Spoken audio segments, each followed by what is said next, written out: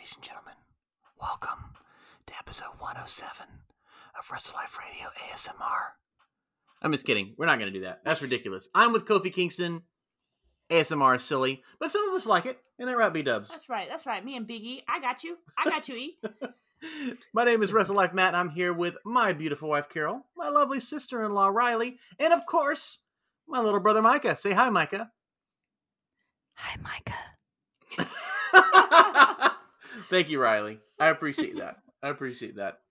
And we're here to review and talk about Double or Nothing. And oh boy, what in the world did we watch? But it was great, right? It was great. I don't know what we just watched, but I want some more of it. Yeah, me too. Yes. I think the Stadium Stampede might be my favorite match this year. Oh, the WrestleMania ones. We'll talk about that more, of course, but I think it might be The greatest wrestling match ever. right. Ever. But Ever. for reals. But before we get into that, we have to do This day in wrestling history. 33 years ago today. A story that we've spoken about before in the past on this show. The Iron Sheik and Hacksaw Jim Duggan got stopped by the police. Hacksaw was high as a kite, and they found cocaine, marijuana, beer, and something else, some other drugs. I can't remember what it was. They were arrested, but Hacksaw Jim Duggan's father just so happened to be a police chief, and they got out of it. They had 2 hours to make it to the show. They made it to the show. They main evented. They did not tell Mr. McMahon. They finished up the show. They left. Mr. McMahon found out and fired both of them. Oh my gosh. And the reason he fired them is because this show, or this drug bust, became national news. Mm. Now, I'm just thinking of Vince McMahon's history here, and he probably could not care less that these guys were stopped with drugs. What he did care about is 33 years ago today. That is the year of our Lord, 1987, the year after Baby Maddie was born. None of you were born. That kayfabe was very much still a real thing. A lot of people thought wrestling was real at that time. And the Iron Sheik and Hacksaw Jim Duggan were set in one of the biggest, just serious feuds, blood feuds of that time. Where they were caught together driving down the road. Never even thought about that view on that situation. Yeah. That makes sense. It makes sense. Wow. Yeah. So, very interesting. Also, 12 years ago today, Vince McMahon announces $1 Million Mania. Now, I remember these Raws. I watched them. Because Vince McMahon was giving away $1 million to random callers. Carol, I know you did not watch it. And Riley, I'm assuming you didn't. Micah, did you watch those shows? I did not. Okay. I was Let me tell you probably about not born. Yeah. So, it was a real thing. Vince McMahon, did you say you probably weren't born? Probably not. The $1 Million Manias? It was 12 years ago. 12 years ago. I said 12 that. years ago? Oh, Yeah, I wasn't paying we were attention. living in the 2-story Lakeland house, because I remember playing World of Warcraft and looking to my left and watching Vince McMahon call random phone numbers, give away $1 million. He'd call someone, and they'd say, hello. And he'd say, yes, this is Vince McMahon, and I'm here for the $1 Million Mania. Hello? Yes, this is Vince McMahon. Can you hear me? Hello? Well, that doesn't work. Click. And I'm not exaggerating. I think that went on for 4 weeks, and that happened 3 or 4 times. It was some of the worst television I've ever seen. He did this for ratings, because the ratings back then were not very good. But if he could get the ratings from back then today, he'd be very happy. Are you saying that Vince McMahon lied to people? No, That he he wasn't specifically actually giving... No, he tried to give the money away, and people they just couldn't connect.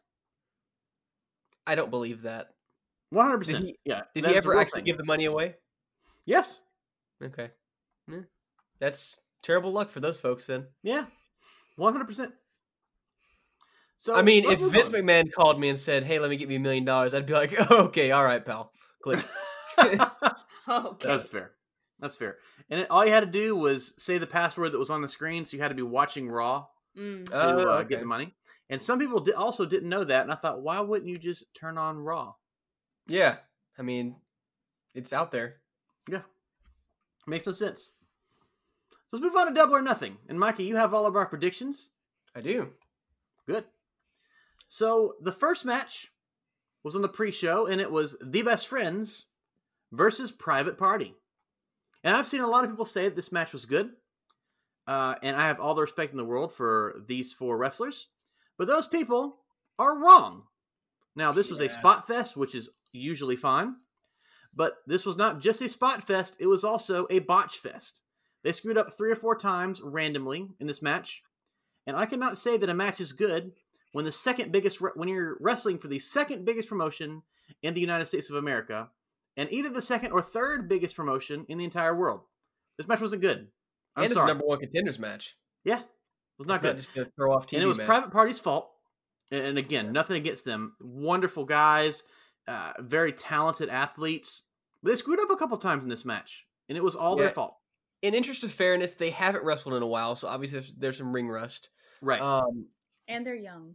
And they are young, but I'm not generally a fan of the style of wrestling that Private Party has. It's a little too rehearsed. Yeah. It is just spot for spot for spot. There's not a lot of psychology or setting up, and that's not really my kind of wrestling. So I wasn't surprised that I didn't really enjoy this match, but I was surprised by how unpolished it was, really. Right. There was one spot where they tried to have an homage to Crime Time for the late Shad Gaspard, and they actually had the wristbands on in memoriam of him, and that was really cool. And it was a shame because even that was botched. It looked pretty rough. Yeah. So obviously they had a lot of great sentiment in their match, and they're very athletic. They're very good at doing moves, but it's just the timing was off. They didn't have a lot of chemistry. It wasn't making the mark for this pay-per-view for me. Right. I agree. Also, Trent lost his headband, and he looks funny. That's true. Yeah, he made a Twitter post saying that he lost his headband, so he made an extra spooky pervert little motion there at the end of the match because I guess he thinks he looks like a pervert with the headband off, and I can't entirely disagree with him. Looks weird. So we move on to the back, and then Tony is interviewing Arn Anderson. Did we mention the Best Friends won? We did. Yeah. Oh, yeah. I apologize. The Best Friends won this match. And who picked the Best Friends here? Me. Carol chose the Best Friends. Matthew chose the Best Friends, and Micah chose the Best Friends. Riley chose wrong. But it's okay because looking through this, a lot of our picks aren't great. And Carol, I don't have your picks here, but I trust that you're not lying to me. So just tell me who you voted for. I did post them on Facebook. You got them on Facebook. They're legit. So I'm not making them up on the spot, viewers. And I'll write it down here. Carol went for the Best Friend. All right, it's in there. So Excalibur interviews. I'm sorry. Tony Schiavone interviews Arn Anderson. He is saying that Cody's going to win. There you go. So we now have Darby Allin, Colt Cabana, Orange Cassidy. So, we're also going over one promo, one segment. The Lance Archer segment when Tony Schiavone is interviewing Jake the Snake and Lance Archer in the pre-show. And was that on the pre-show? It wasn't the pre-show. It was before Arn because he actually mentioned it to Arn. Okay. The only real notable thing on that is you're right. It was before Private Party and Best Friends. Sorry. Was it? Okay, I didn't know it was that early, but yeah. The only real notable thing of that is, they're building up Archer. He's in an old abandoned house with a sledgehammer, breaking stuff. And as you probably know, on the first Double or Nothing, Cody came in with a sledgehammer and destroys Triple H's throne. Well, to open up this Double or Nothing, Lance Archer destroys a toilet with a sledgehammer, obviously poking a little bit of fun at Cody and how ridiculous his dramatic tendencies are. And I thought that was pretty funny. And we know another word for a toilet is indeed a throne. It's a throne. Or the Wiz Palace. Also that. So we move on to the Casino Battle Royale, which opens the pay-per-view. Yeah. And it wasn't bad. It was pretty good. Darby Allin versus Colt Cabana versus Orange Cassidy versus Scorpio Sky versus Kip Sabian, Frankie Kazarian, Luchasaurus, Joey Janela, who's filling in for Rey Fenix, and mystery opponent. No, we're not announcing it yet. I was giving you No. a drum roll. Okay. That was your drum roll. It's good. It's good. So this match was really good. Frank Kazarian and Scorpio Sky opened the match, which was really cool. They immediately ran outside the ring, grabbed some ladders, tossed them back inside, and then realized what they were doing. They threw the ladders outside of the ring, and then they just wrestled for about a minute because every 2 minutes someone new comes in, and it was cool. Let me tell you, I love this kind of match. Everyone knows that I love matches with random entries. So every 2 minutes you have that pop of who could it be. Kip Sabian comes in after this. Darby Allin comes in after that. And I really like the other people have said this, so this is not an original thought, but I do like the diversity of that because, it's not just, if you watch the Royal Rumble, sometimes you see 3 or 4 guys that kind of look the same, right? Especially the mid-carders. So it's nice to have painted face Darby Allin, small glasses, crazy guy, Kip Sabian, and then, of course, your 2 veterans in SCU. Really cool. Yeah, and it's also worth mentioning when Kip Sabian came in, Jimmy Havoc also came out in quite Right. possibly the coolest suit of all time. Right. It was a plain white suit. Yeah, plain white suit covered in blood. Yeah. Fantastic. Tied a match. Not real blood. Maybe. Who knows? That we know. Could be Luther's blood, for all Yeah. we know. That's true. And they also had Penelope Ford come out with him, who actually has a match later on the card, so I thought that was a bit weird and also a bit dumb. Yeah. But you can They continue even with played our off entry. later in the show as well. She did go back to the back and then came back out later on in the ladder Right. match. Did she? So, Okay. yeah. Still. Right. So Darby Allin decides he's going to Darby Allin it up. He climbs to the top of the ladder, and he grabs his skateboard. He's got Frankie Kazarian positioned on a ladder where half of his, that one part of the ladder's in the barricade, one's in the ring. Kazarian's laying on it. Darby Allin jumps off the ladder and ollies and goes through the other ladder. Skateboard first, feet first. Kazarian moves. Darby Allin is now dead. Yeah. This was very Jeff Hardy. Yeah. I It was love very it. Darby Allin, really. I mean, Yeah. Have you ever seen anybody else do that? I mean, I know Jeff No. Hardy does some high flying stuff, but that's pretty much natural Darby Allin, in my opinion. Has he ever done it with a skateboard? I That's don't the think thing. anyone ever wrestled with a skateboard before, not in any kind of popular media. So it's just Right. Darby Allin. Yeah. Right. Yeah. So yeah, he I don't know how he didn't break his ankles, but Exactly. it looked cool. Looked really cool, and it took him out for almost the entire match. Right. So not very effective. And so after this, speaking of diversity, Orange Cassidy enters the match. And Yep. they had a little promo before this with him and the Best Friends. And he was asking the Best Friends how to win the match. They were explaining to him that he had to climb the ladder. He was not sure how to set up a ladder. Chuck Taylor was trying to show him how to set up a ladder. So he comes out. And instead of going towards the ring, he goes to the ring announcers. And he strolls over there and says, "Hey guys, how do you win this match?" And Excalibur says, you can set up a ladder and climb it, and you grab the poker chip. I don't think I quite understand. Orange, Tony Khan told you how to do this like 20 times. Like I said here, I was in the room with you. He explained it to you like almost 24 times. Set up the ladder, climb it. So, B-Dubs, would you like to explain to us exactly what Orange Cassidy did as all the other wrestlers were outside? Yeah, he did fight them a little bit. Orange Cassidy barrels into the ring, grabs a ladder, expertly sets it up, climbs to the top, and wins the match. That's a lie. It is And a Riley lie. guessed it all along. All along. Riley, you tell us what really happened. Oh goodness. Okay, so he just strolls in, and does he roll underneath the bottom rope? Yeah. Yeah. Like He did. literally like sloth.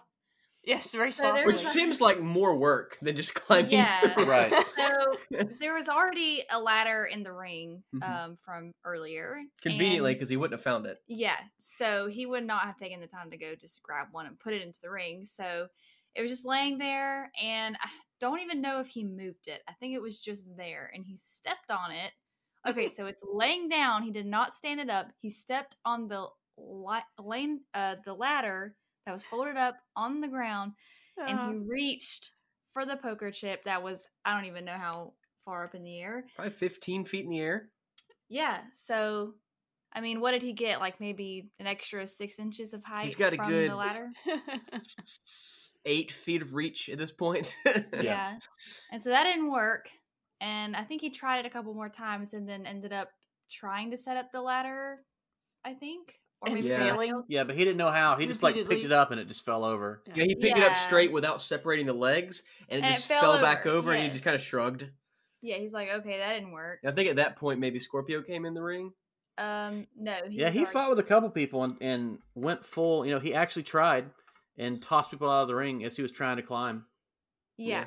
So then somebody else comes in the ring at that time. Colt Cabana. Yeah, it's Colt came in Cabana. next, I believe. Yeah, Colt. Yeah, Colt Cabana comes in and he's like And he pretending asks- to help Orange Cassidy. Like, look, Yeah. man, here's how you set up a ladder. And then Orange Cassidy is listening to him. Then Colt Cabana tosses him out. Heel move, Colt Cabana. Heel move. Yeah. It's a veteran move, according to the ring announcers. And so they fight a little bit. Joey Janela comes out. He's destroying people. Luchasaurus comes out and he literally murders everybody. Mm-hmm. He tosses As he everyone out of should. the ring. He's your big man. And I guess in kayfabe, he's probably your favorite, right? He was my favorite to win.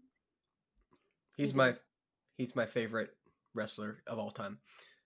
Not really. I do like Luchasaurus. I was actually surprised not to see him earlier in the match, because usually big guys in these kind of matches are used to catch people, and I didn't really see that a whole lot with him. It was mainly Right. him getting offense in, which is good. I think, Yeah. because you see a lot of times Big Show, Kane, people like that in matches like this, they don't come off very realistic because they're just kind of there to assist, and a lot of Right. times they don't get a whole lot of offense in. But yeah, if it weren't for a certain other individual, I think Luchasaurus would have had this in the bag. I And so your think, mystery opponent comes out last. I'm sorry, Riley. Go ahead. I was just saying he probably couldn't climb the ladder because he's too big. He probably would have broken the bottom 2 steps. That's right. Like a, you know. That's not how it works, because Luchasaurus has muscles. You have to have fat to break steps. Weight doesn't matter. But he's It's actual too- okay. He's yeah, too you're right. tall. You're right. Yeah. The rungs are too closely spaced. He's too tall. We need a special ladder for longer legs. Is that what it is? Yeah. That's what it is. Yeah. Discrimination against I the think- tall people. I think actually what it is since the XFL went bankrupt, Vince McMahon had to cheap out on ladders. But Tony Khan's got plenty of money to buy quality ladders, so I think That's they're, right. I think they're fine. That's great. Either that or Tony Khan panic bought all the ladders and hoarded them Oh, in all the ladders. quarantine. I And think there it's were no ladders left for WWE. Yeah, that's what it is. I think it's worth mentioning that normally they have these cool like gold and black ladders, but for Double or Nothing they have these cool red ladders. I don't know if it's just specific for the pay per view, but they're pretty cool. I mean, they weren't like the standard aluminum ladders.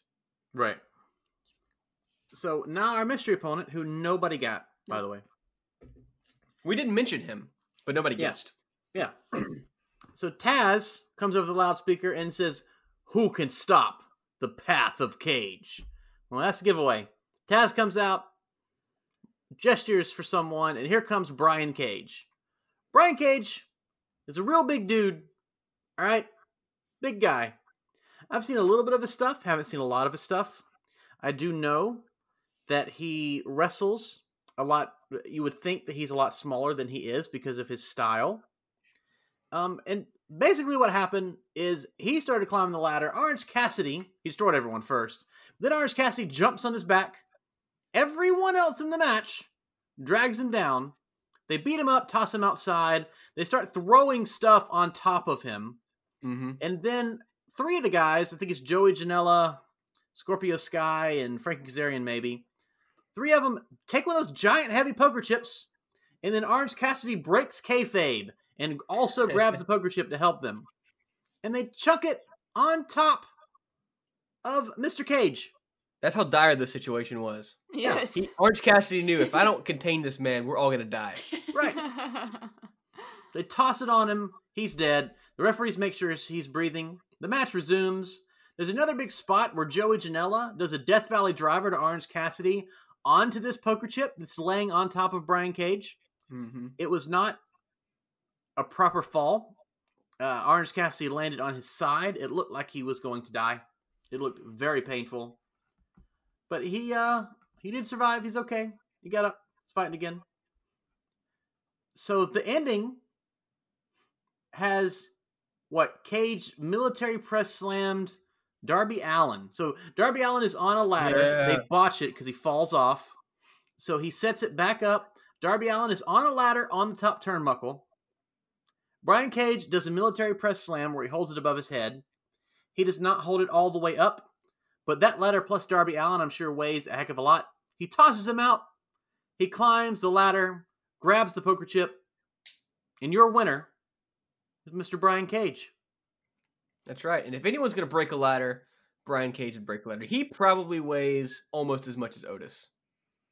He is, but it's is a straight muscle. Wide man. He's huge. If you've ever seen the episode of SpongeBob where he has the inflatable arms, imagine that with his whole body. Like his muscles have muscles. It's ridiculous. He's a big guy. I saw someone, I can't remember who it was, but they said that he was injured, which is why he tore one of his muscles, but he wasn't sure which one, but he didn't want to just make it up because he believes that Brian Cage probably has muscles that none of us have ever heard of, and we definitely true. don't have. That's definitely true, man. Yeah. And it is worth mentioning the poker chip almost looked like a briefcase hanging up there. It makes me curious if this number one contendership is going to be something he can cash in anytime he wants, or if he's going to be Moxley's next match. He is. So it's already been announced that they're wrestling at Fyter Fest. Fyter Fest, yeah. Okay. So Moxley's not going to wrestle until Fyter Fest. That's correct. 4 months from now? No. Mm-mm. No, that's all out. Fyter Fest is going to be, I believe, in 9 weeks, I think. So Fyter Fest is not a pay-per-view then? I have no idea. It was last time, but I don't believe it will be this time. I think it's going to be like a regular Dynamite. Okay, Fyter Fest was supposed to be in the UK this year. Tony Khan actually announced after Double or Nothing, but obviously things have came up and that is not possible. That was going to be their UK debut, so we're curious to see how that's going to go. Or we'll probably still be in no fan shows by then, if I had to guess, or at least limited fans. So that'll be interesting then. So we see Brian Cage versus Jon Moxley. I wonder if Brian Cage is going to have some squash matches between now and then, because if his first match is against Jon Moxley, I don't want him to beat Jon Moxley. I don't think he will, and that kind of puts the point of who can stop the path of Cage to rest, because Jon Moxley can. So I don't know. We'll see how that goes. Yeah. That's why I wouldn't have picked him to come in and win this, because you would think he would want to get built up. I don't see him being the one to take it off Moxley. Maybe. I don't know. No, definitely not. I will say this is probably my second least favorite match of the night, really. Well, Same. I mean, third, because Shawn Spears and Dustin was kind of just a comedy match. It wasn't great. It wasn't everything I was expecting it to be. Of course, you had Rey Fenix dropping out last minute due to an injury he sustained on Dynamite. There were so a couple botches in this match too. Maybe that's something to do with it. There was a couple botches. It just didn't flow very well for me. I've seen much better Battle Royale style matches. I've seen much better ladder matches, even in recent history. Not at Money in the Bank, but in recent history. So it wasn't my favorite. I had a lot of hopes going up. I'm glad they put it at the beginning of the show, though, because if I would have waited all night for this, I would have been a little disappointed. Can we mention the fact that at the beginning of this match, people were flying up the ladder to get that? Yeah, nobody did the stupid little WWE, like, step up one step and then reach for the... I mean, they were literally not even Orange Cassidy climbing as fast as they could to get that. Like, Frankie Kazarian almost won immediately. Right. Like, he had to wait a minute for somebody to come get him. Right. Which, I'm all for that in ladder matches, but I just didn't think this one was laid out the best it could be. I agree. I do. B-Dubs, what do you think of this match? I enjoyed it. I don't know. I apparently have no comment. Luchasaurus didn't win, so I don't care very much about it. It's true. So I know was he your pick? He was my pick. Okay. I didn't expect he would actually be given the win, but you have to root for someone, so I picked who I wanted to root for. So, Micah, you and I picked the mystery guy, and we got 2 points apiece for it. Who did Riley pick? I think it's worth mentioning, I chose Rey Fenix, but when he dropped out, I got with Matthew and said, hey, I'm changing to the mystery competitor. So I don't think that yours should count. I think it does, because Rey Fenix is not in the match. Why 2 points? Riley... because there's so many competitors in the match. Riley chose Orange Cassidy, which was he was so close, man. I really thought for a second there he was going to get it. That's when Penelope Ford came in and climbed the ladder, and he pushed her off, and then he ended up, I don't know what happened after that, but he just didn't get it. I think Scorpio Sky may have pulled him off. Either way, he didn't win. It doesn't matter. Yeah. Yeah, I'm just saying. He was really close. So MJF versus Wardlow was. I'm sorry, MJF versus Jungle Boy was next. Very different match. Who did we pick here? Everyone MJF? chose MJF. Wait, Except what did me. hear? Oh no. Oh, you chose Jungle Boy? Yes, I did. Oh, poor Carol. This I love this. This was my favorite in-ring match of the night. So the Stadium Stampede was my favorite, but this was my favorite in-ring match of the night. This was such an old school wrestling match, and I saw someone on Twitter say that it was the most old school wrestling match with two competitors with a combined 9 years of experience that's humanly possible. Yeah, and their combined age is like 42. Yeah, It's ridiculous. you can tell that these guys grew up on old school wrestling and they loved it and they studied tapes. MJF, we were talking, I think you specifically, Micah, said in the pre-show that you haven't really been impressed by his in-ring ability. I haven't been I have impressed. I have a feeling that's changed now. Yeah, my opinion of MJF has completely changed. I've always thought he's a really good promo guy, but I haven't been thoroughly impressed in the ring. I didn't like his match against Cody. And he's only had like one or two other matches that I've seen, and none of them were really like high stakes matches. But man, this is one of the best, not even just the best of this card. It's one of the best matches I've seen in a long time. Yeah. Like, this really took me back to the days when wrestling was a completely different show. MJF is fantastic. He's gained all my respect, not as a person because he's a terrible person, but as a wrestler. Well, we don't know that, but he is in kayfabe kayfabe. all the time. So Yeah, he is an old school wrestler. Like we're talking about kayfabe. If there's one guy that lives, breathes everything that he says on AEW or any kind of wrestling television, that's MJF. He's the one guy that you look at him, you're like, I wonder what he's actually like. Because anybody else, you can just go to their Twitter and be like, oh, okay, well, the Fiend's not actually a demon. And MJF, you go to his Twitter, he's still being a jerk to people. You meet him in person, he's going to be a jerk to you because he's a jerk. And that's great. I really like it. I think we need more of that in wrestling. agreed. Not jerks, but people who live the kayfabe. But there were so many cool spots in this match. There was one spot where MJF did a Poison Rana. Jungle Boy did a Poison Rana, so a reverse Hurricane Rana to MJF and slammed his head right on into the hardest part of the ring. What's it called? The Turnbuckle. apron? Nope. Turnbuckle. Nope. Apron? Apron, right? No, but that's where they did it on the edge of the ring. MJF got Yeah, tossed. apron. It's the apron. That's the apron. Is that what it is? The Yes, part that it's the apron. hangs over. You It's all apron. good? You all here? I don't think that's what it is, but whatever. I'm gonna take It your is word for the it. apron because the commentary says it's the apron, so it's We the say it all apron. the time. I want to take y'all's word for it because I can't think of anything Well, else. So you- I'm just Right in, whatever. folks. It Is it doesn't an apron? matter. So he poison This runs guy's him watched onto the wrestling all his apron, life. tosses MJF outside of the ring, and MJF falls to the ground, pretending to be dead. It's great. Yeah. It even says apron right here on my notes. It does. So right You need a at- snack? You okay? You need yeah. a Snickers bar or at something? the end of the match, MJF and Jungle Boy are rolling each other up, and MJF rolls up Jungle Boy, but not in a crappy WWE surprise roll up out of nowhere. He locks him up, locks his fingers together, and Jungle Boy just can't get out of it. And these guys have such a war. Instead of MJF getting up, acting like a jerk, he falls to the ground, arms splayed out, because he's exhausted.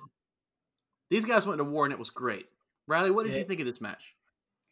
It was awesome. I really enjoyed this match. Yeah, I mean, I can't say anything else about it. It was really good. They were so fluid in the ring, like they've wrestled before or they've practiced a lot, or it didn't even actually look like it was practiced a lot because it just looked so fluid. Because, Right. if you practice a lot, sometimes it just seems so rehearsed and all that. But this was so good. Like, and the story, too. I mean, MJF is always great with doing his little heel stuff in the ring. But man, I really enjoyed it. And I loved the ending. That was so cool. So, Yeah, I think this is one of those, when I was watching it, the first thing that popped in my mind, this is going to be one of those matches in 20 years when both of these guys are megastars. We're going to look back and be like, man, do you remember that match at Double or Nothing 2020 between Jungle Boy and MJF when they actually convinced everybody that they could wrestle? because, you know, you look back in like early days of TNA with AJ Styles versus Samoa Joe or something like that, and you're like, man, look how young they were and how good of a match they put on. We're going to look back in this match and say the same thing. These are the stars of the future of AEW. And Jungle Boy too. I've been praising MJF, but Jungle Boy showed me that he's a much different wrestler than I thought he was. I expected him to be just a high flyer, the same type as most other wrestlers in AEW. It would seem, you know, an indie style wrestler like you see nowadays. But no, he put on a technical clinic with MJF. He sold his arm the entire match. Even to the point where you see it a lot of times where people will sell their arm through the match, but they'll still do moves that require that arm. Right. But no, like he would attempt moves that require that arm and then fail. He couldn't do the moves because his arm is dead. You know, MJF was working his arm the entire match, and it was just really good to see. This was a in my opinion, I'd say this is a 5-star match. I really would. Yeah, I really enjoyed it.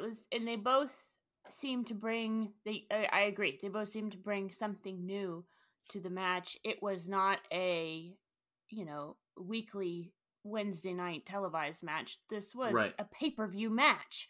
And that was what made it exciting. It wasn't just another match. It was special. There was special stuff happening and it was a good story. And my favorite part was the bit where it's like chain wrestling. I guess. Mm-hmm. Yeah, that was my favorite part. That was really cool. And it was something new to see between the two of them. I love chain wrestling. Chain wrestling is my favorite. And that's one thing that we complain about WWE all the time. You know, we go, this match could be pulled directly off of SmackDown, or this match could be pulled directly off of Raw. And it didn't happen here. And it was just good. I'm not going to add on to, you guys have already said everything, but it was just really good to see. I enjoyed it. Yeah. They also did it crowdless, by the way. Like, I mean, I know that there are other wrestlers in the audience, but I mean, I think it's different. From hearing wrestlers on podcasts talk about it, it's a little bit weird doing it during this pandemic, but right. I mean, they did that for us at home, and that was an awesome thing to do. So. Right. They might have done it all for Vicky Guerrero. I would have done it for Vicky Guerrero. I love that she was there. Love me some Vicky Guerrero. Yeah. So we're going to take a short break, and then we're going to come back. We're going to do the second half of this show. And let me tell you, I'm about to go on a rant. So stay tuned. Don't take my rant. So we've returned, and we're moving on to Cody with Arn Anderson versus Lance Archer with Jake the Snake Roberts. But before he comes out, either of them come out, Mike Tyson comes out. And he's holding this belt with a red strap. That's fine. I don't mind. And it's like silver. That's fine. I don't mind. But it has these 3 letters in the middle, TNT, which could be fine, but it's not fine. This belt's ugly, right? It's a 24/7. It's a 24/7, 7-Eleven, I-95, South, West, North, East, 4811 TNT title. Yeah, it's BYOB TNT.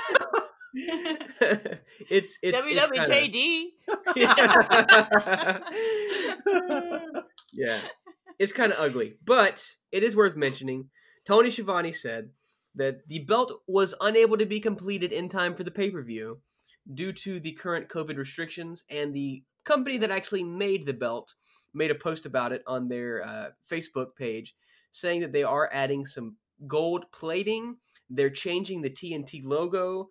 I think maybe it's not going to be black anymore, but it's just going to be raised lettering, kind of like AEW is on the World Heavyweight title. That would look way better. And they're going to do some more detail work. But they said they only have like 2 people on staff right now actually still working or something. So I'm going to give them a little bit of break on this. We'll see how it actually turns out before I hate on it too much. But right now it looks like a red 24/7 title. So it's not that ugly. It's ugly. It looks like the Raw Tag Team title. Yeah. Pretty much. Yeah. So.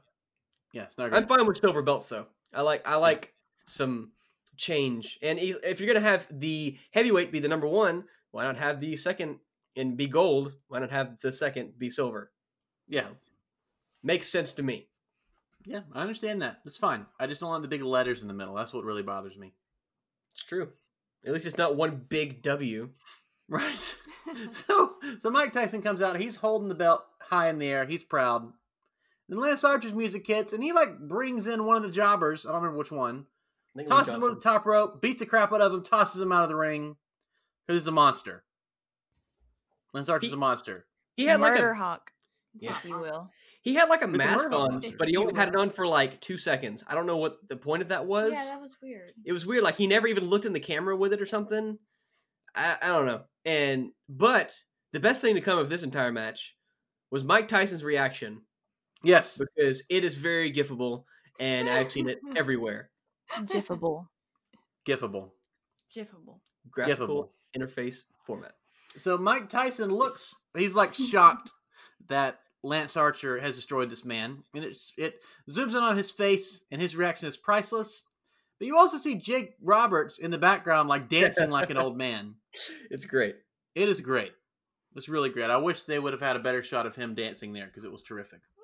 But it gets worse from there, folks. Yeah, it does. So Cody comes in. He gets in the ring. He immediately gets hit with a blackout, and he rolls out of the ring, luckily. I'm not going to go through everything in this match, but Lance Archer mostly dominated. There was a spot where Jake cheated. So Arn Anderson said, if he can cheat, I can also cheat.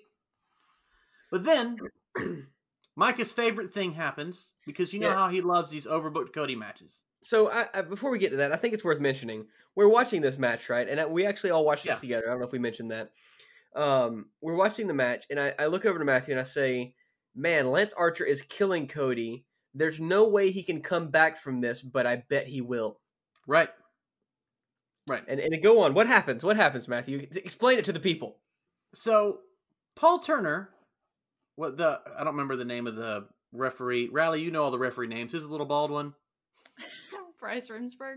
Yeah. So Bryce Remsburg is refereeing this match. So Paul Turner comes out and he's like, actually, even though we never, ever do this, I think it's good for me to point out that Arn and Jake have been cheating. And Bryce Remsburg's like, cool, they're out.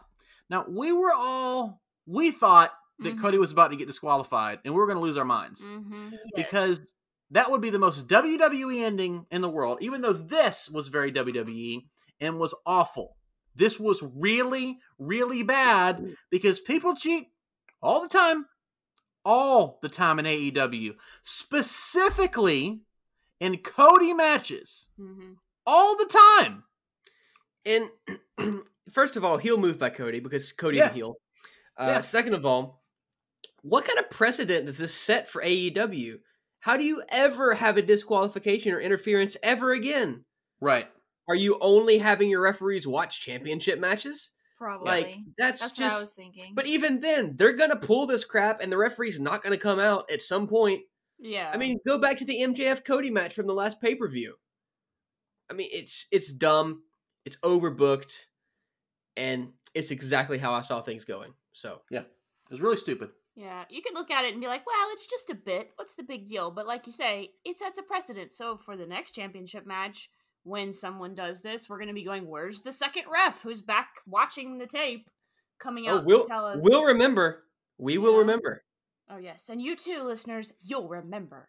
I'm not going to lie to you. I am one of those WWE fans they'll never remember. Yeah, I don't. I never remember anything. But I'm glad you guys do. I'll remember this. So Archer continues to dominate the entire time. I do want to point out that it was cool that when Jake and Arn were out there, Lance Archer hit the spine buster on Cody. Cody hit the Jake DDT on Archer. Yeah, it's kind of a cool little spot. So Archer dominates Cody the entire time. The entire time. But Cody eventually hits the crossroads. And he gets kicked out of. Then he does it twice. Yeah, and Lance Archer cannot kick out. Before the crossroads, he actually hit him with a stinger splash too. Yeah, that was cool. Did the scream and everything.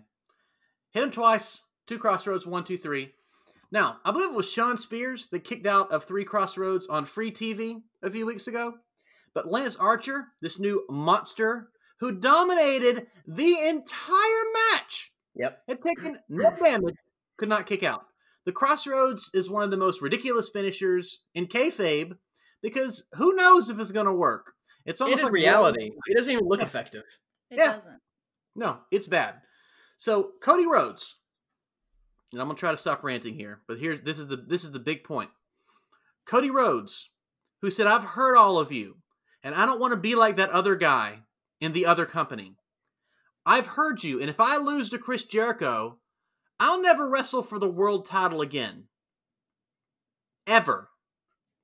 So what does he do? He makes up another title. He builds the biggest monster he can think of. And then he beats him to be the first owner of this new title. Ladies and gentlemen, Cody Hurst Helmsley. Cody Jarrett. Yeah, Also. same thing. They used to call Jeff Jarrett Triple J because he did the same thing. And look, I'm not saying that Cody, Kenny, and the Bucks shouldn't win titles. They absolutely should.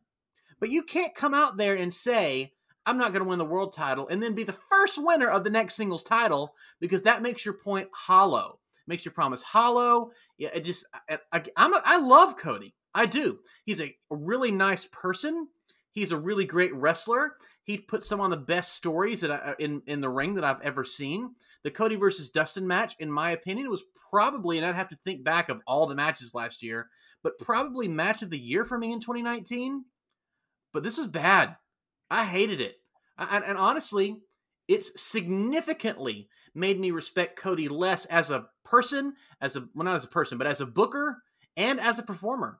Because I hate this so much. This was the most WWE thing. The match was bad. The booking was bad. Cody is booking himself to win. I hated everything about this. I despised it.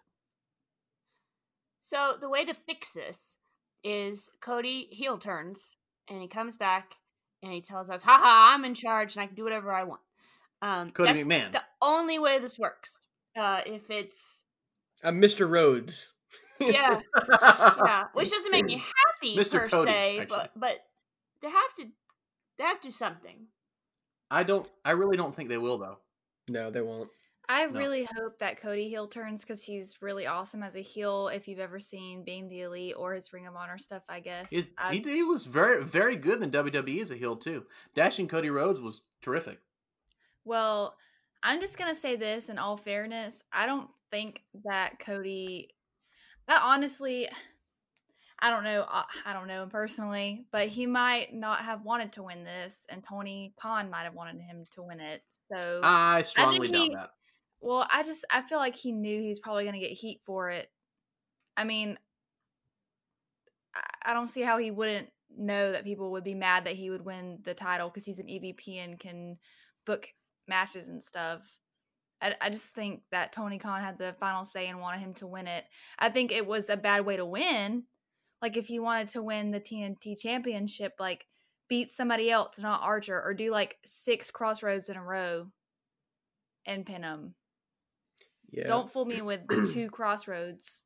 Come on. So Yeah, it was dumb. me personally, I don't have a problem that Cody won. That's not my problem. It's overbooked.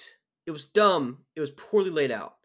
I'm with Riley. I think it's entirely possible that Tony Khan wanted Cody, this very big baby face, especially in these times, to win the title. I'm not saying Cody alone made the decision because Cody's not in charge. He's an EVP, but he's not in charge.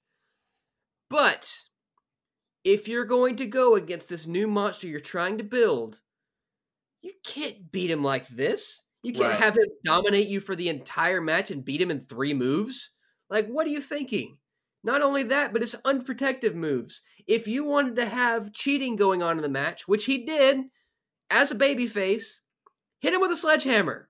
Hit him with brass knuckles. Do something. Hit him with a chair.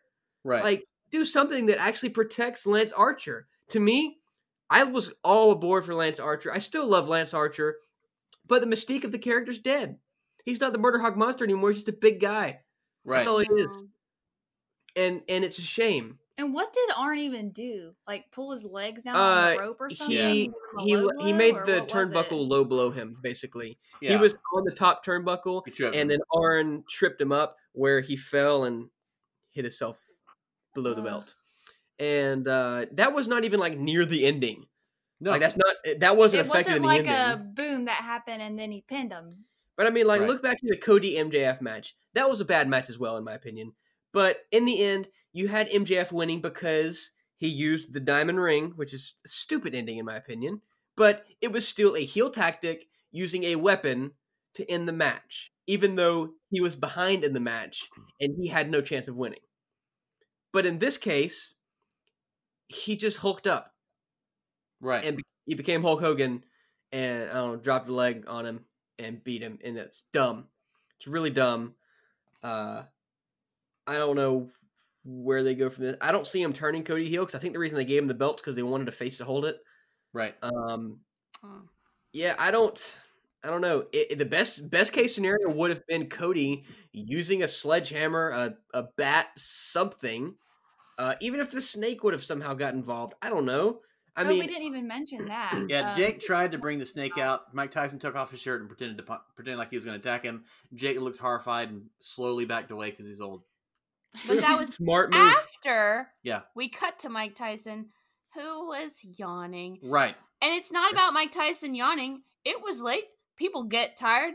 But why did we cut to him in the middle of a yawn? Right. Come on, guys. Yeah, they cut away very quickly, but it's too late. The memes have already been made. And he did Yes. cheer a lot, and he was cheering a lot for did. Cody specifically. Like he was just into Yeah. it. Yeah, I It don't was know. fun. I don't know. I don't know how they come back from this, in my opinion, in this situation. I don't think I'm going to like the title until they take it off Cody. But, Agreed. yeah, we'll see who wins the Battle Royale on Dynamite and see who his next challenger is. Be cool if Archer came in and won it and came back and murdered him. But Yeah, that'd be great. we'll see. So we go back to a backstage interview, and Doc Sampson's there with Tony. He gives an update on Britt Baker. He said the injury is bad, but it's not as bad as the patient. Ha ha ha ha. Apparently her injury is about 6 weeks, so that's not too bad. I believe that she'll probably still be on TV. We'll see. Yeah, we actually saw some pictures of her on Instagram today, and she has no leg brace or anything, so it does look pretty good for her. I also think it's worth mentioning that Riley and I chose Cody for the last match, and Matthew chose Lance Archer. Who did you choose, Carol? I did choose Archer. I didn't want to. I always want to root for Cody, but I didn't want him to win this Yeah, match. so I So had the I opposite said, effect. surely he won't. And I chose Archer, which was the wrong choice. Yeah, I had the opposite opinion. I wanted Archer to win, but I knew Cody would, so I voted for Cody. Yeah. But yeah, So Penelope Ford is filling in for the injured Britt Baker versus Chris Statlander. We're not going to go over this match just for time's sake, but Chris Statlander won in a pretty good match. But it was this very is good. best. This is the best match I've ever seen Penelope Ford do. Yeah. She was solid. Good match. I don't think there's any botches in this match that I can No. recall. None. Really, the rest of the night was good after the Casino Battle Royale. Yeah. Shawn Spears comes out of the ring in a Well, suit. no. After the AEW TNT Championship. What? Well, that wasn't a botch fest. Yeah, but it wasn't good. Oh, okay. So I'm talking about botches specifically. So Shawn Okay. Spears comes out. He's in a suit. And I'm like, well, something big must be happening here. Because if he's calling out Dustin and saying Dustin's retired, like, is he just going to come attack him? Like, is that what's going to happen? So Shawn Spears comes in. He says there's no way Dustin will show up. Dustin's music hits. And then Shawn Spears is freaking out. And then just perfectly, slowly turns his head towards the camera and just with this big, goofy grin on his face. And he's like, ha! I fooled you! I fooled you! It works every single time! Dustin is not here. Then Dustin's music hits again. And he's like, hey, no. Snapping his fingers, waving to the back. Hey, guys, you were only supposed to do it one time. Guys, stop. No, cut the music. One time, you're ruining this for me. And then and Brandy comes out. He's looking at Brandy as Dustin Rhodes attacks him from the back. Dustin is in full ring gear. His face paint looks really cool. Instead of it being like half and half, it's like over his whole head, but only half on his face. Really cool looking. Dustin beat the crap out of poor Shawn Spears. And I love Shawn Spears. He's one of my favorites. Stripped him. It was like an evening gown match. Yep, It it's gonna take a lot for He Mr. did. Shawn Spears to come back. Yeah. He ripped off all his clothes. He literally pulled down his underpants. You saw his big old booty shining. He had a Tully Blanchard patch on his crotch. This was a comedy match if I've ever seen it. I believe Shawn Spears is much better than this, but I believe he's supposedly enjoying himself in AEW. And I don't want to give him too hard of a time because he didn't even have TV time in WWE, so that's what he has to do. Fine. Dustin destroyed this poor guy, though. Yeah, I don't like it. I think it's worth mentioning we all chose Shawn Spears, except for Carol, I believe, chose Dustin. I did. Okay, Good Carol job. is the only one who gets a point on this one. I remember it being said he's not going to win, and Uh-huh. I said yes he will, and he did. So I got one right. Yeah, I thought if it was a normal match, then Shawn Spears should have won. I thought they were actually building him up, but I was wrong because he's buried for a long time, and I disagree, but okay. I mean, he wasn't prepared, I guess you could say. Yeah, let's be fair. AEW does a good job quickly rehabbing their guys. If this happened in WWE, Shawn Spears would be done for the rest of his career. Yeah. Yeah, I guess they could have maybe a rematch or something, and he could be in ring gear and be prepared and do a little bit better. I still really like Shawn Spears. I do. I love Shawn Spears. He's fantastic. He's honestly one of my favorites in AEW. But he wasn't booked how I would like him to be booked. But we needed a comedy match, and Shawn Spears is freaking hilarious, and he executed this perfectly. Like, especially whenever Dustin comes up, and I think Shawn Spears was on the rope, and Dustin pulls his boxers down. Yep. And Shawn Spears makes his face like, like he was embarrassed, and it was really funny. I would be. Because like he had his boxers down like halfway, showing his butt cheeks. Full moon. Right. For like, Vicky Guerrero was for loving like it. a couple of minutes. I mean, he didn't even pull his boxers up because I mean, obviously he wanted that to happen. I mean, it was great to me. I mean, I didn't That think visual, that bad yeah. at all. Yeah. It was funny. So, Nyla Rose versus Hikaru Shida is next. And I want to point out that... Carol, who'd you pick? I picked Nyla. Okay. Oh my god. So did everyone else. I did. Yeah, we all picked Nyla. And we were wrong. And we were very happy to be wrong. Yes. Because at the end of the match, all four of us either pumped our fist, jumped off the couch. We were all very excited that Hikaru Shida is now your new AEW Women's Champion. Hikaru Shida dressed as Tifa from Final Fantasy VII, except with red instead of white, which looked way better and matched the Double or Nothing color scheme. This match was pretty stinking solid. Yeah, it was really good. It's no DQ match. Yeah. And they used that to the full extent. They really did. They sure did. There was one spot where Nyla was leaned up against one of the giant poker chips. Shida knees her in the face, and she falls back onto the poker chip. The finish came where Shida had the kendo stick and hit Nyla Rose upside the head. Nyla sold this like a champion. She broke the kendo stick in half. Yep. Eyes wide open, fell down onto her knees, then face planted onto the ground. But instead of pinning her, Shida says, just in case, hits her with a running knee / shining wizard. 1, 2, 3. Miss Hikaru Shida is your new AEW Women's Champion. And Cody said when Nyla Rose was champion, why is Nyla Rose a champion? It's because she's the best. Well, now I think that we really do have the best woman on the entire roster as their champion. And I hope she holds it for the rest of the year. Yeah, I do as well. I think they played this match perfectly to Nyla's strengths. She looked very good in defeat.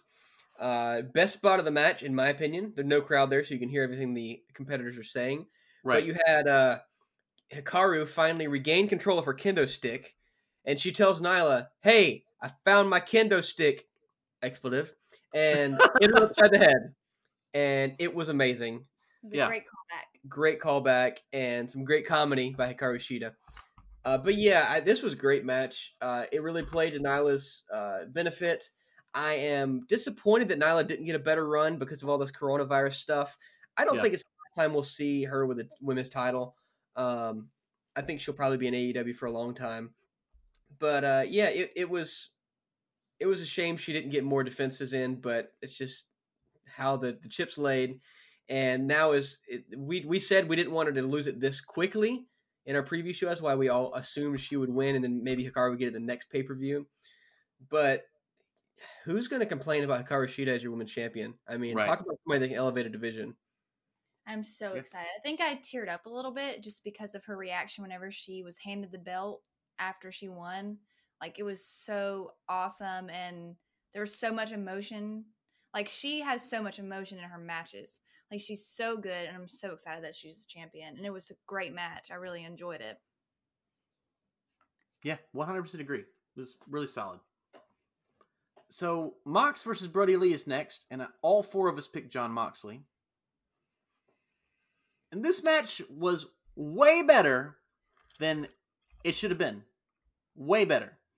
At the beginning of the match, JR says, I don't expect this one to be long, but it will be tough. It will be hard fought. And I said, I agree with you, JR. This is going to go 12 minutes. More like 22, 25. Yeah. They fought all the frick over the place. They fought everywhere. There's one awesome spot where they go to where the ring announcer is, and then I think Brody Lee is trying to powerbomb Mox is what it is, and Mox flips him back and does a back body drop onto the table. Brody Lee's legs hit the barricade. Got chopped off, clean off. Mm-hmm. Yeah. He's legless. It was awesome. It was so good. Mox could not keep Brody Lee down. He hit him with the Dirty Deeds, which is the paradigm shift now, but it was the non-lifting one. So hit him with the Dirty Deeds. Couldn't finish him off.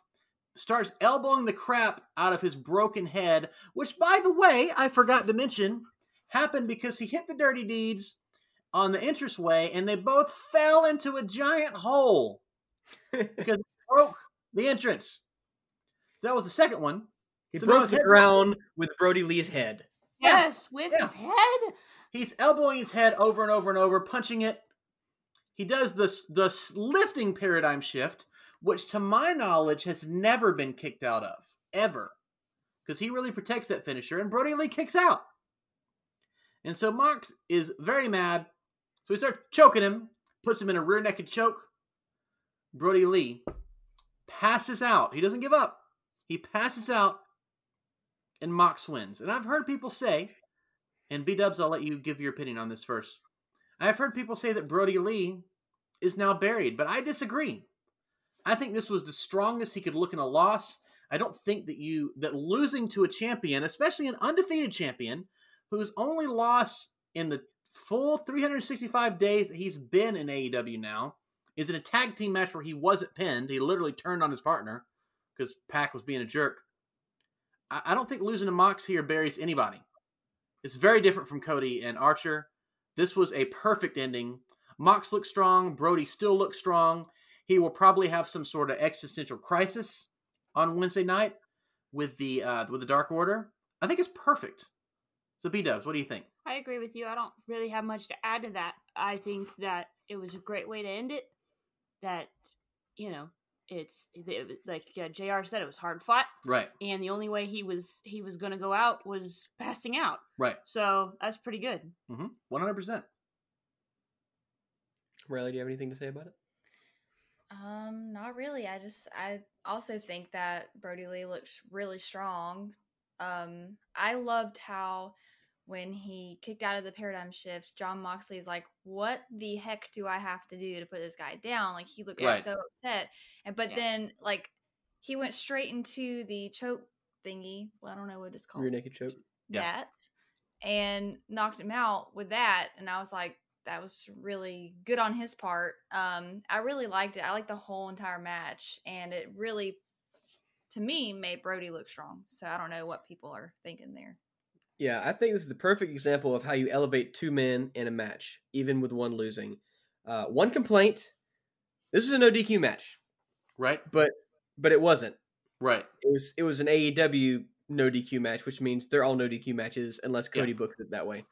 What should have happened is as soon as Brody Lee got knocked through the table by Jon Moxley, Paul Turner should have ran from the back and say, "Excuse me, actually, no. I just saw from the back that man just put that man through a table, and I don't know if you know this, but in professional wrestling, that's a disqualification.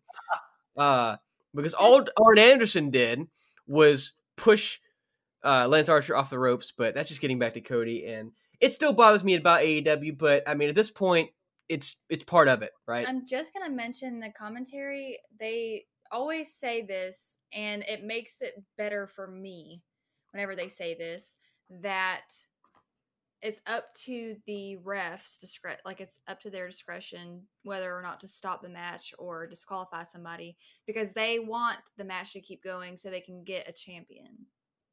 It's still dumb to me. Okay, I get that they say that, I'm and just that's telling it. you, Riley. it makes me feel better watching it happen. I mean, I don't really care unless it's like crazy, I'm but petty. whenever the commentary says that, I'm like, okay, I feel better about it now. Yeah. I'm petty. It bothers me. It wouldn't, honestly, at this point, I'm so used to it, it wouldn't have bothered me if Cody and Archer didn't have that ref run in from backstage. Probably. I may still have complained about it. Who knows? I don't have a whole lot to complain about it on this show, so I have to find something.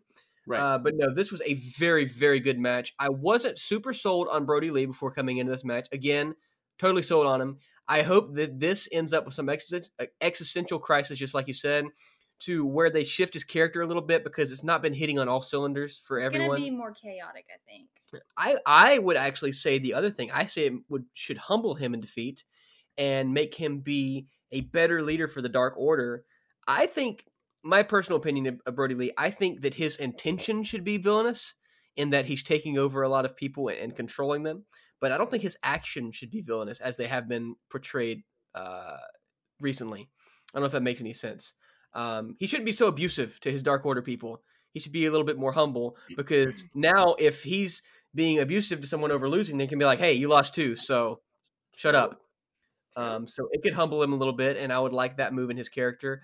Get away from the Vince McMahon hate thing he's got going on. Yeah. Just tweak his character a little bit, because it's not really hitting home for a lot of people, me included. Made Jon Moxley look like a monster. Real stone cold moment for him, I think, winning this match. Really, it's going to elevate him as a champion. And yeah, who beats Jon Moxley now? I mean, really? Yeah. Yeah. Not Lance Archer, that's for sure. Yeah, for real. Come on now. So we're moving on to the main event. Saddle up your horses. Da da da da da da. That's a Stephen Curtis Chapman joke that these four Christian kids grew up That's right. singing. Because So, we cool. right. Cause we cool, man. We cool. We could. It had the Elite versus the Inner Circle. The Elite consisting of Kenny Omega, Hangman Page, Matt and Nick Jackson, and a special Elite guest, Matt Hardy, The versus the Inner Circle, which is the elite. Break it down. Okay, Chris you can go ahead. Jericho, Jake Hager, Sammy Guevara, and the Proud and Powerful, which is Santana and Ortiz. Before we get into this, who do we pick, Micah? I chose Inner Circle. Riley chose the Elite, and you chose Inner Circle. What about Carol? Who did you choose, Carol? I chose Inner Circle. Okay. Well, let's see how this goes. Well, Yeah, so why don't you go ahead and tally up as I tell the intro of the match. And we are going to spend time, a lot of times I don't like to give play-by-play on matches, but there's a lot to go over here. So, yes, for those of you that've seen it, I'm sorry, I'm going to miss some stuff. The match was 47 minutes long. It was constant action, lots of hilarity. There was no point in the entire 40-something minutes that I was bored. Yes, it was the same amount of time as Edge versus Randy Orton, which seems like molasses now. I didn't like it at the time, but now it just makes me wonder why they would do that kind of match in 47 minutes when this was just so perfect. Now, I do also want to say, some people hated this. And if you hated this, as I often say, it's okay to be wrong. But all joking aside, it really is. I understand this isn't for everyone, but if this isn't for you, why are you watching AEW? Mhm. Because this is an AEW match if you've ever seen one. mm-hmm. Can WWE do this kind of stuff? Yes. Can they do it this well? No. Nope. Sure can't. The Inner Circle was introduced first with team captain Chris Jericho, which is great. They then introduced Jake, the Proud and Powerful, and Sammy Guevara. Ortiz and Sammy, who were wearing football helmets. They were all wearing football uniforms. And they actually had numbers they were calling out. They had the Jaguar cheerleaders there. Some of the Jaguar drummers were there. Jackson DeVille being a Jacksonville native, I popped just a little bit when Jackson DeVille was out there. It was really great. Then the Elite come out. And your team captains, Matt and Nick Jackson. Broken Matt Hardy comes out. Kenny Omega comes out. And it's 4v5. And they're set up on the opposite sides. And the Young Bucks are looking at Kenny and they're like, hey man, where's Hangman? And Kenny's like, don't worry, he's coming. Like, we don't understand, why is he not here? And Kenny's like, don't worry, he'll be here. And the announcers, who are great storytellers, by the way, all three of them, how can he not be great with JR and Tony Schiavone out on commentary? And how great is Excalibur? So all three of these guys go, well, Kenny doesn't seem to be so worried, but the Young Bucks sure are. And that was just a nice thing to point out. So they wrestle. They have a ring set up in the middle of the football stadium. This is TIAA Bank Field, where the Jaguars play. They did have the Elite and the Inner Circle on the end zones, which I thought was a cool little touch. They wrestle in the ring for a while. Sammy Guevara does the shooting star press where he misses everybody. Thank the good Lord that the Inner Circle, I think he was supposed to jump over the Inner Circle and hit the Elite. He did not. He landed right on the Inner Circle, but fine. He didn't die because, oh my gosh, that he got so much hang time. Luckily, they were there to catch him. But let's move on to the first big spot of the evening. As you see a dot off in the distance, just like you did on Dynamite. But who is that dot? It's Hangman Page, who is wearing his old scarf over his mouth, I suppose because of the coronavirus. Oh, it's because he's the cowboy. He also... Come on, Matty. It's not a scarf, it's a bandana. Get it right. Right. That's Sorry. right. He also has his World Tag Team title around his waist. He is wearing chaps and a cowboy vest. And he's riding a horse. A beautiful horse. A beautiful horse, as JR and Tony pointed out numerous times. It really Named was. It's a good looking Lonesome. horse. It was a horse named Lonesome, according to his Instagram post. Do you know what's even better than that? Hangman Page chases Sammy Guevara with the horse. He's running, and Sammy Guevara is booking it the other way. The same expression as the golf cart. Yes. Yeah. It's wonderful. Poor Sammy. And Sammy runs, and he's gone to the back. Hangman is now searching for this guy. Your next big spot of the night is the Young Bucks and I believe Jericho and... Is it Hager? I can't remember. I think it's Hager. Yeah, it was Young Bucks, Jericho, and somebody else. And they're fighting over a ladder next to the field goal post. And Micah says, I want to see someone jump off that. And I immediately say, that's never going to happen. Well, 3 minutes later, they set up a ladder next to the field goal post, and Matt Jackson's climbing it. And I tell Micah, I'm wrong. It's definitely happening here. With You a know what? broken rib, he's climbing Yeah. this field goal post. He climbs, he gets to the middle of the field goal post. He moonsaults off of it, lands on everyone, and this is 10, 12 feet in the air. Lands on everyone, doesn't land very well. And yeah, it was freaking awesome. It was. It's great. It was great. Matt Jackson is a machine that he can do a moonsault off of a field goal post, which is probably, 15 feet in the air? With a broken Right. rib. There's no good way to land from a fall 15 feet in the air with a broken rib. I No. mean, he obviously has a lot of drive and love for this company and their fans to be Yeah. doing stuff like this. So mad respect for Matt Jackson. Yeah. I do believe that unless this happens some random place in the Indies, he's the first person to ever do a moonsault off a field goal post. And I will confirm that he's definitely the first person to do it in an NFL stadium. Yeah, for sure. This is probably So the the first problem- NFL stadium match, right? No, I mean WrestleMania is often held at stadiums. But Ah, yes, it this doesn't is count. this is the first actual like full stadium match they wrestled all over the stadium. Won't be the So- last. Yeah, I hope not. Matt Hardy and Kenny Omega are now wrestling the Proud and the Powerful. And they're up in the stands. I do want to point out that I saw someone on Twitter say that Santana tossed Kenny Omega into the back with an Irish whip. And I thought that was weird as it was happening. But apparently it was a callback to WWF No Mercy on the Nintendo 64. Because that's how you threw people in the back. And I totally popped after I saw that because it's exactly what happened. That's great. So they're fighting. They take out Kenny Omega. They take Matt Hardy, and they say, Matt, we're going to go for a swim. To which you guys didn't know there was a pool in the Jack Stadium, I guess. That's definitely something that's there. And so they chunk Matt Hardy in, and they keep drowning him. But every time they put him underwater and pull him up, he comes up as a different gimmick. He came up as the Hardy Boys. He came up as Matt version 1. He even had a Matt fact, but it said matter of fact, even though Matt and fact were in big letters and the ER and the OF were in very small letters. Yeah. They can't do Matt facts anywhere but WWE. Yeah, it was great. And then, of course, he came back, and like as they're holding him under, they've got the camera on him through the glass, and he's like doing the V1 sign, the Hardy Boys sign. He's smiling and laughing. These 10 guys are having an absolute blast. They love it. Mm-hmm. And so eventually, Matt Hardy comes back up as broken. He takes both of them down, and he ties up Ortiz in a wheelchair, takes Santana, tosses him into an icebox, and locks him in the icebox with like a broom. Mm-hmm. And he said, "This will help with your inflammation." Yes. Also, whenever he tied, was it Ortiz in the wheelchair? Yeah. He like hits him and says, "Take this and call me in the morning." Yeah. He had some great quips. He really did. Yeah, it was really good.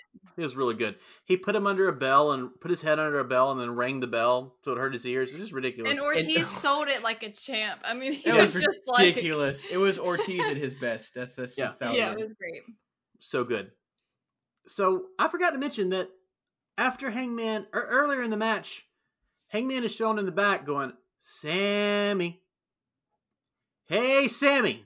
Where are you, Sammy? And he gets tired of hunting for Sammy. He sees a sign that's pointing out the bar.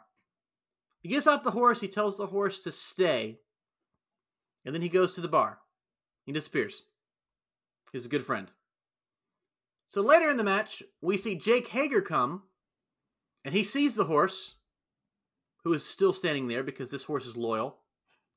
Jake turns around, and beautiful. He sees a sign for the bar and goes, all right, yep, I know where Hangman is. So he heads toward the bar. 100%. So then he comes, he sits next to him. Hangman says, you're here to fight, you're here to drink. And I believe Jake says, if I remember right, why can't I be here for both? He said, what's the difference? Oh, okay. I think. So I would say there's a lot of differences personally. Yeah. But I think he said, honestly, what's the difference? And then Yeah. he hit him. So Hager he tosses a drink to Hager. Hager drinks it. Hangman turns to Hager. Oh, I'm sorry. Yeah, attacks him. Hangman is the one who says, what's the difference? Yeah. Yeah. So Hangman attacked Hager. Hager powerbombed Hangman onto a pool table.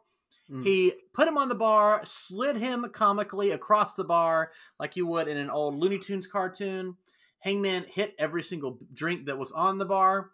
He tossed him off, and he landed, I think, onto another pool table, if I remember right, or on a regular table. Yeah. But luckily, here comes Kenny Omega. And they double team Jake Hager.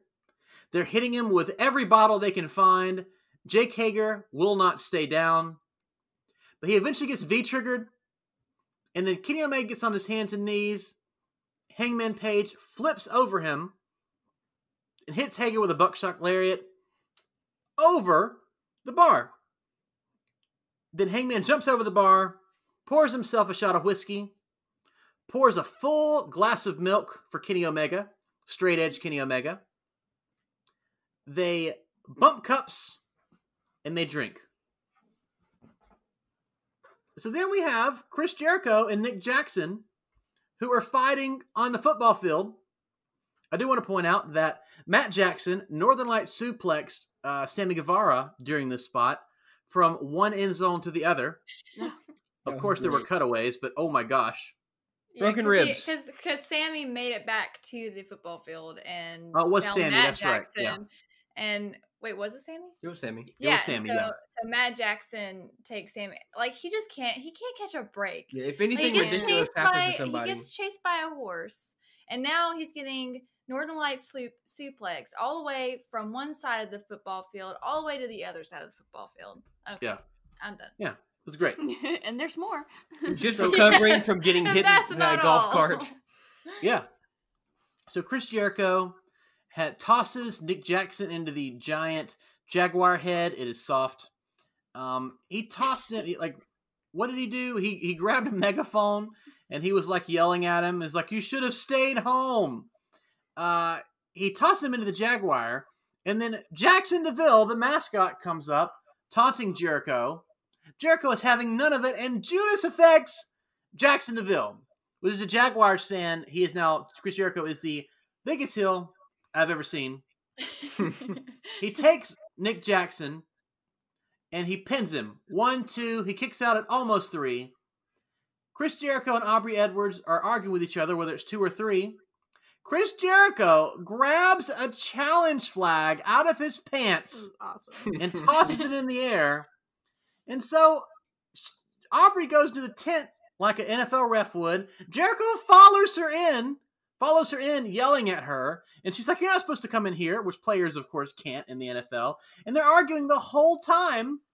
And then they show the replay, Like 5 times. or Yeah. maybe 10. just like it was Yeah. in the NFL. It was perfect. And then she confirms that it's 2. He yells at her. It's just so great. There was a spot where Nick Jackson was tossing footballs at Chris Jericho, hit him in the balls at one point. He like kicked. What did he do? Kick Chris Jericho or kicked a football into the kicker's net, and it hit Jericho. I don't remember what happened. It was just so much ridiculous stuff was happening. Also, We've got to talk about Matt Jackson in the end zone. Yeah, Yes. freaking, exactly. Was it Rick Knox, Rick? which is a throwback to his time on the Indies, where they also super kicked Rick Knox. Okay, Him and tell Rick us Knox about go way that. back. Yeah, basically just it was He actually was on, celebrating in the infield and got a flag. yeah. So he's in the After- infield and he's doing some NFL dance of some sort. What were you saying, Carol? He was doing the Alex After Wright. spiking Sammy Guevara's head into the end zone. Right, tore that's right. Sammy Guevara's head. Yeah, Again. R.I.P. Sammy Guevara Again. again. Ninth time this match, I believe, and if cat facts are right, I believe he's dead. And not the there's last one. more. Yeah, poor Sammy. Yeah, so he's celebrating in the end zone. What dance is he doing? I don't Alex know. I'm Wright, back from WCW. I'm not hip on the culture, so the whatever that dance. And Rick Knox comes up and throws a flag, says excessive celebration, and he looks at Rick Knox and Matt he super kicks Jackson him. gets mad. He gets mad. Turns heel. And The super heel kicks comes the out in ref. him. Oh. And he super kicks the ref, which is a throwback to other times he's done that several times throughout his career. Rick He's Knox super just kicked takes a Rick lot of Knox. super kicks. Yeah, he Yeah. does. It's probably why he counts so fast. A little brain damage. Anyways, but yeah, that was a really cool spot. I liked that. Yeah. So we go back to Nick and Jericho, and Matt Jackson has ran the length of the field. They're double teaming Jericho. They put him on a table. Nick goes up into the stands. He climbs the stairs, and he starts running down the stairs, but I will confirm that he got no momentum from this. No, Yeah. He just kind of like, slowly jogged down the stairs and then jumps off the railing very high in the air and lands on Jericho on the table. And Jericho is dead. Yes. He looks like he has died. But the best part's not happened yet, because out comes Hangman Page, who I believe is holding a drink, and with one hand he's pushing this apparatus that puts the lines on the football shepherd. field, and he puts it over Chris Jericho's body, and he just does it like it's a cartoon, like in an old Looney Tunes cartoon, where he's just not paying attention to this guy being here. Like he wasn't like attacking Jericho or nothing. He just walks by and draws a line on Jericho because he's just there. He wasn't holding a drink. He was holding his ribs. Like he just looked like a yeah, little you know old what it man. was? He was sort of hobbling, and he's pushing the chalk machine, and it was hilarious. Yeah, It he was was like, "That's not my absolutely job. I'm not moving. Yeah. I'm not moving, Yeah. Jericho. My line's going Exactly. here." Yeah. I get it. It was like it was nothing special. It's just, it was great. Absolutely great. So what followed up from that was Sammy Guevara being awakened by the sprinklers. Oh, because he's completely dead. Yeah, he's completely knocked out. He's got hit by about 17,492 Northern Light suplexes. So Sammy gets woken up by the sprinklers. He stands up and goes, "What, did I win? Did I win? I won! I won!" And he is dancing around until he hears this engine rev. And I believe he says out loud, if I remember right, "Oh no, not again."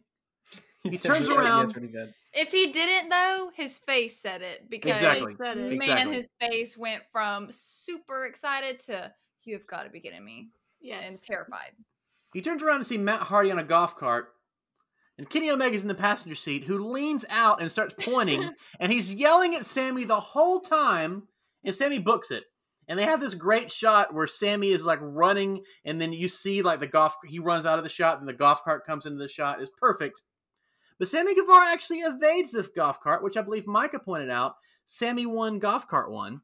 Yeah, So good sure. job. Oh, and Bryce Remsburg was just following behind as fast as he could. Bryce Remsburg was sprinting, man. I mean, just great job. Great job, Bryce. And so he basically he's basically doing parkour, climbing up into the stands. Kenny Omega also does parkour. Matt Hardy, because he is old, goes around and uses the stairs.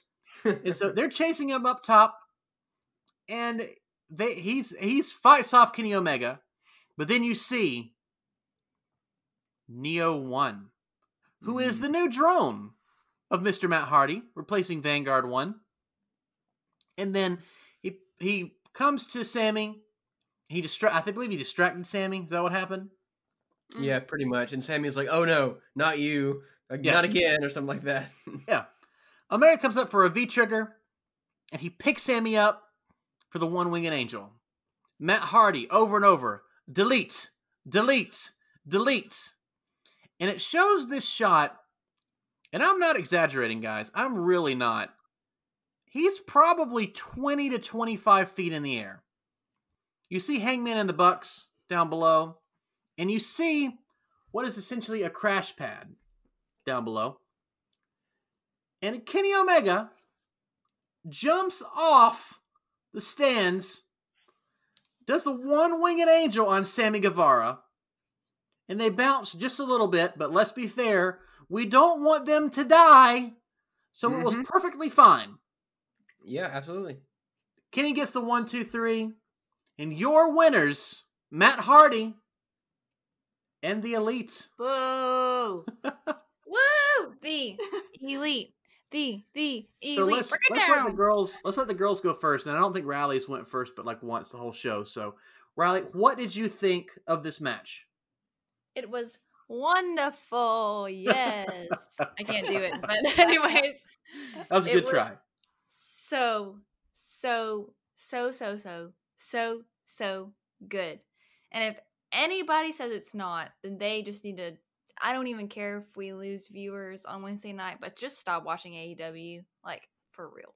Because this is the kind of stuff that I watch AEW for. Like, it's so good.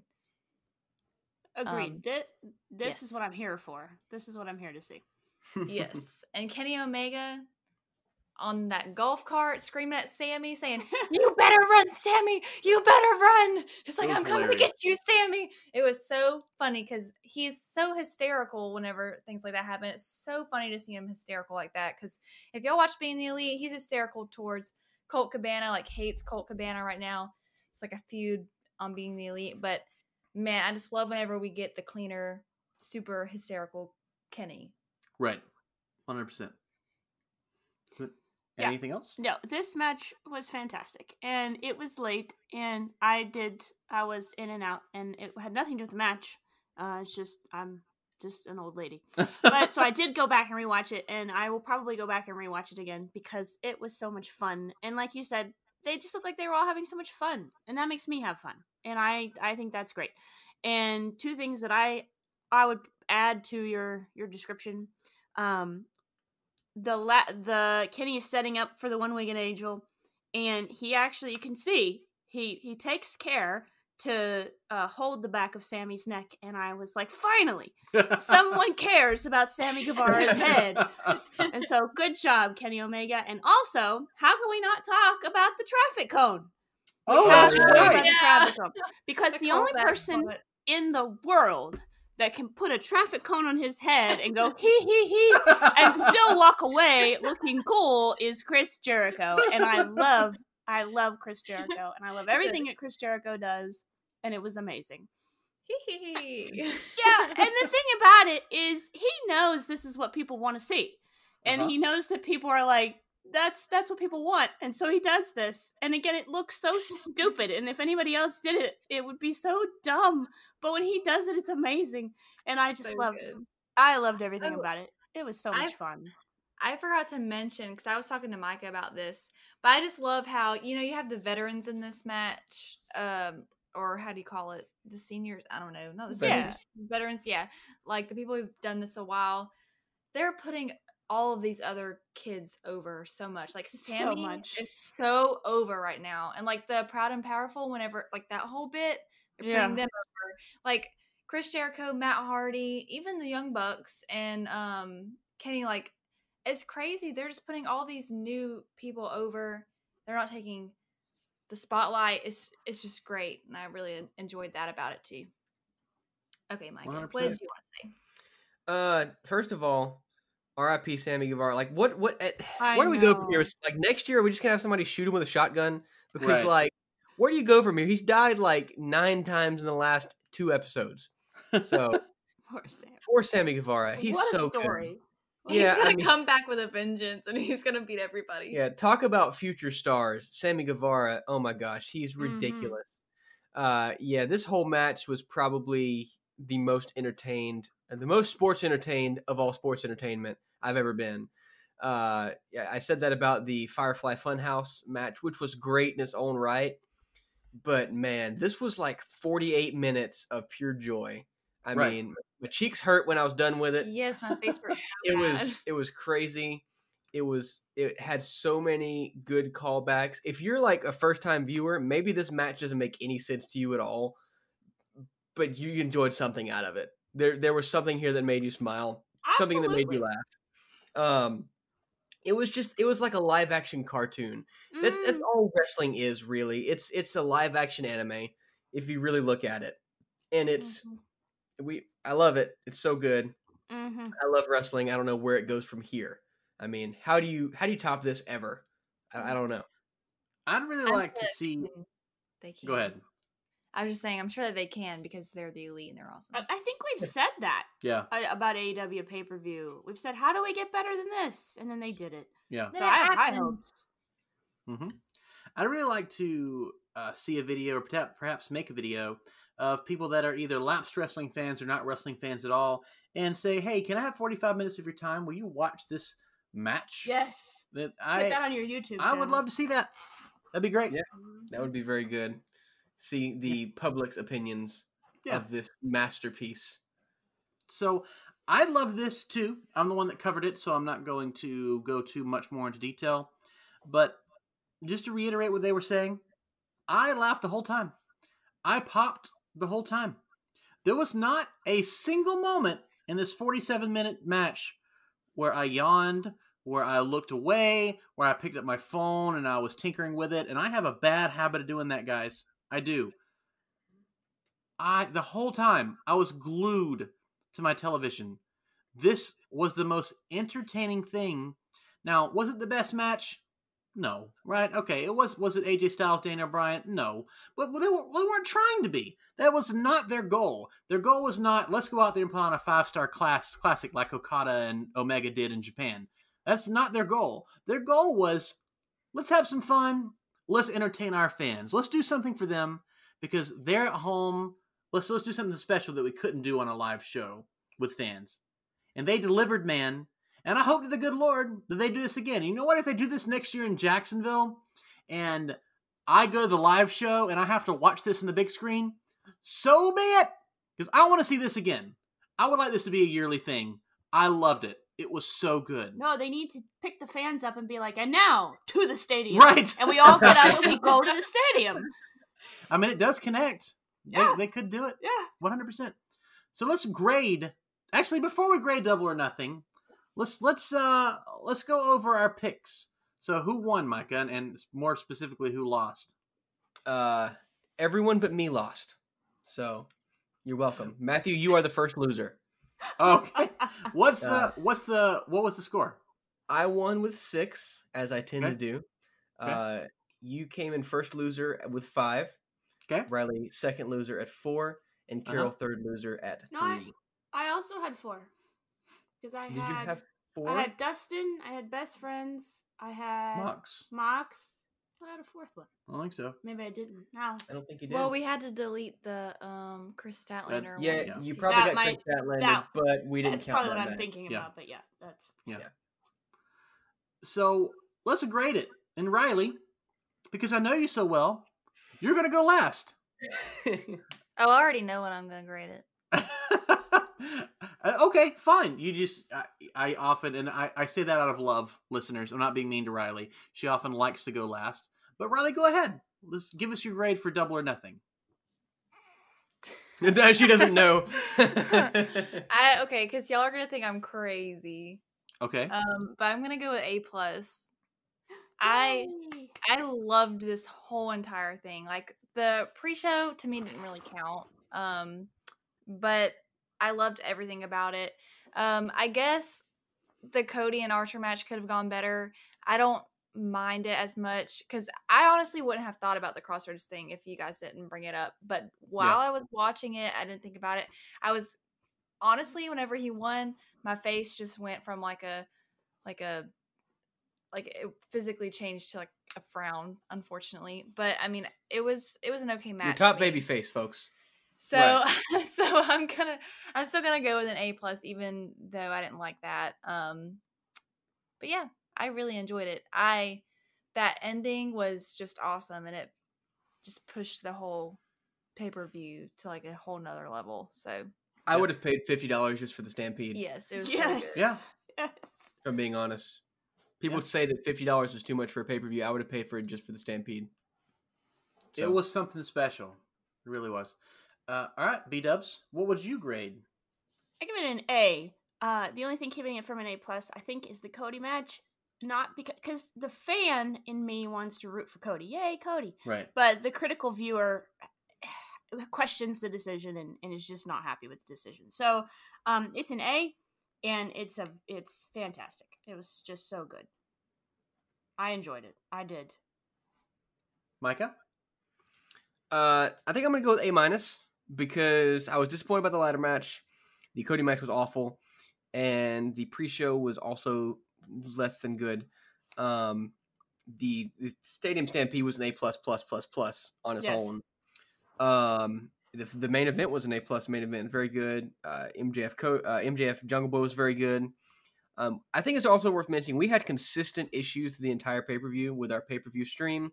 Right. I don't know if it's AEW's fault or if it was so we normally get it through Fight TV, but we haven't been having issues with Fight TV, so we decided to buy it through PS4, which was streamed through Fight TV.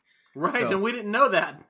Yeah, so we paid $20 more to have the same stream, but it's okay. Yeah. We got our money's worth. We had consistent issues throughout, so that hurts a little bit to me as well. Yeah, I'm gonna say A-.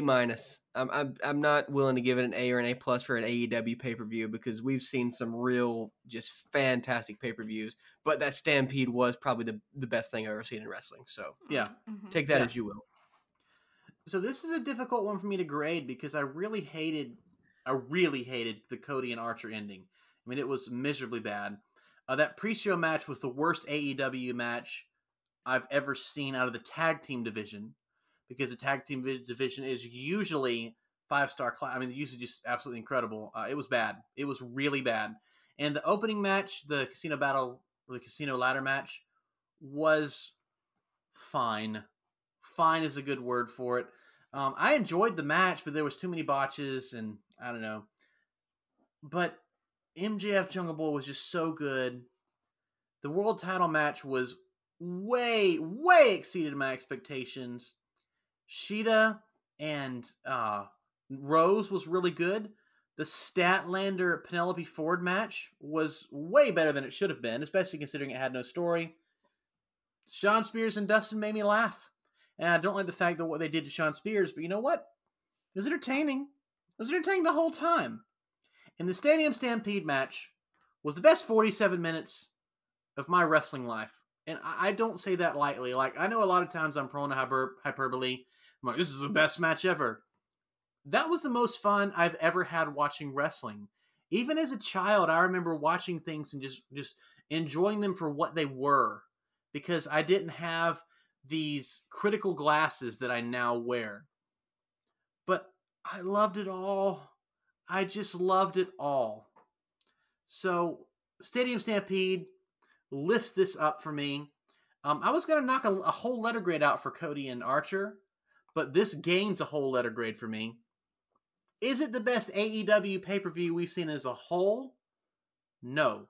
Did it have the most entertaining match I've ever seen in my entire life on this? Yeah, it did. The show gets an A, even though there were some really bad things. The good was so exceptionally good, it pulled it up. And it's harder to pull up than to drag down. A, the show was great. So let's move on to the final and give the 30-second challenge to my beautiful love, who's sitting right next to me as I set up my timer. You got this, Carol. Woo! You're going to do a great job. And for 30 seconds, I want you to tell me why the next breakout star of AEW will be Mr. Pineapple Pete. And go. Pineapple Pete, as you all know him, thank you, Chris Jericho, he comes barreling into the ring next Dynamite. No introduction, just comes running out into the ring, grabs a microphone from a ref, and demands Chris Jericho meet him right now in the ring. Chris Jericho, being the haughty heel that he is, saunters out, exchange, banter. He calls him Pineapple Pete about 17 times in that amount of time. And then we see a clean finish, just like that. Chris Jericho, overconfident as usual, enters the ring. Pineapple Pete knocks him right out. Pineapple Pete is now fantastic. So 50-50 booking is what you're booking for AEW. That's right. That's fine, because that'll get Pineapple Pete over. That's the way it works. Ladies and gentlemen, this has been episode 107 of Wrestle Life Radio. If you have not watched Double or Nothing, please do so. If you don't watch anything else, if you're not a wrestling fan, if you're not, I doubt you're an hour and a half into this with us, but if you're not a wrestling fan, please watch the Stadium Stampede. If you have friends and family that aren't wrestling fans, please show them the Stadium Stampede, and then tell them that there's these 4 goofy people that reviewed it and introduced them to Wrestle Life Radio. You can follow us on Instagram and Facebook at Wrestle Life Radio and at Wrestle Life Pod on Twitter. You can find me at Wrestle Life Matt on Twitter and Instagram. You can follow my beautiful wife, Carol, B-Dubs. You can find me on the YouTubes and also the Gram as Carol Sin, and WordPress.com, carolsin.wordpress.com. And then Riley, Rybug on Instagram. Is that correct? No, it's not correct. It's not? All right, I apologize. What is it then? You can follow me on Twitter at Rybugsen, and that is RIBUGSENN. But guess what? Don't follow me on Twitter. I don't need your pity follows. And if you do follow me, unfollow me. Thank you. That is a Biggie reference. Riley does not hate all of you, just so you know. And you can follow Micah at Wrestle Life Radio. Ladies and gentlemen, thank you so much for hanging out with us today. We thoroughly appreciate you. We hope you enjoyed this show. We hope you enjoyed Double or Nothing. Please let us know in the comments below. We hope you all have an absolutely wonderful day. Hee hee hee.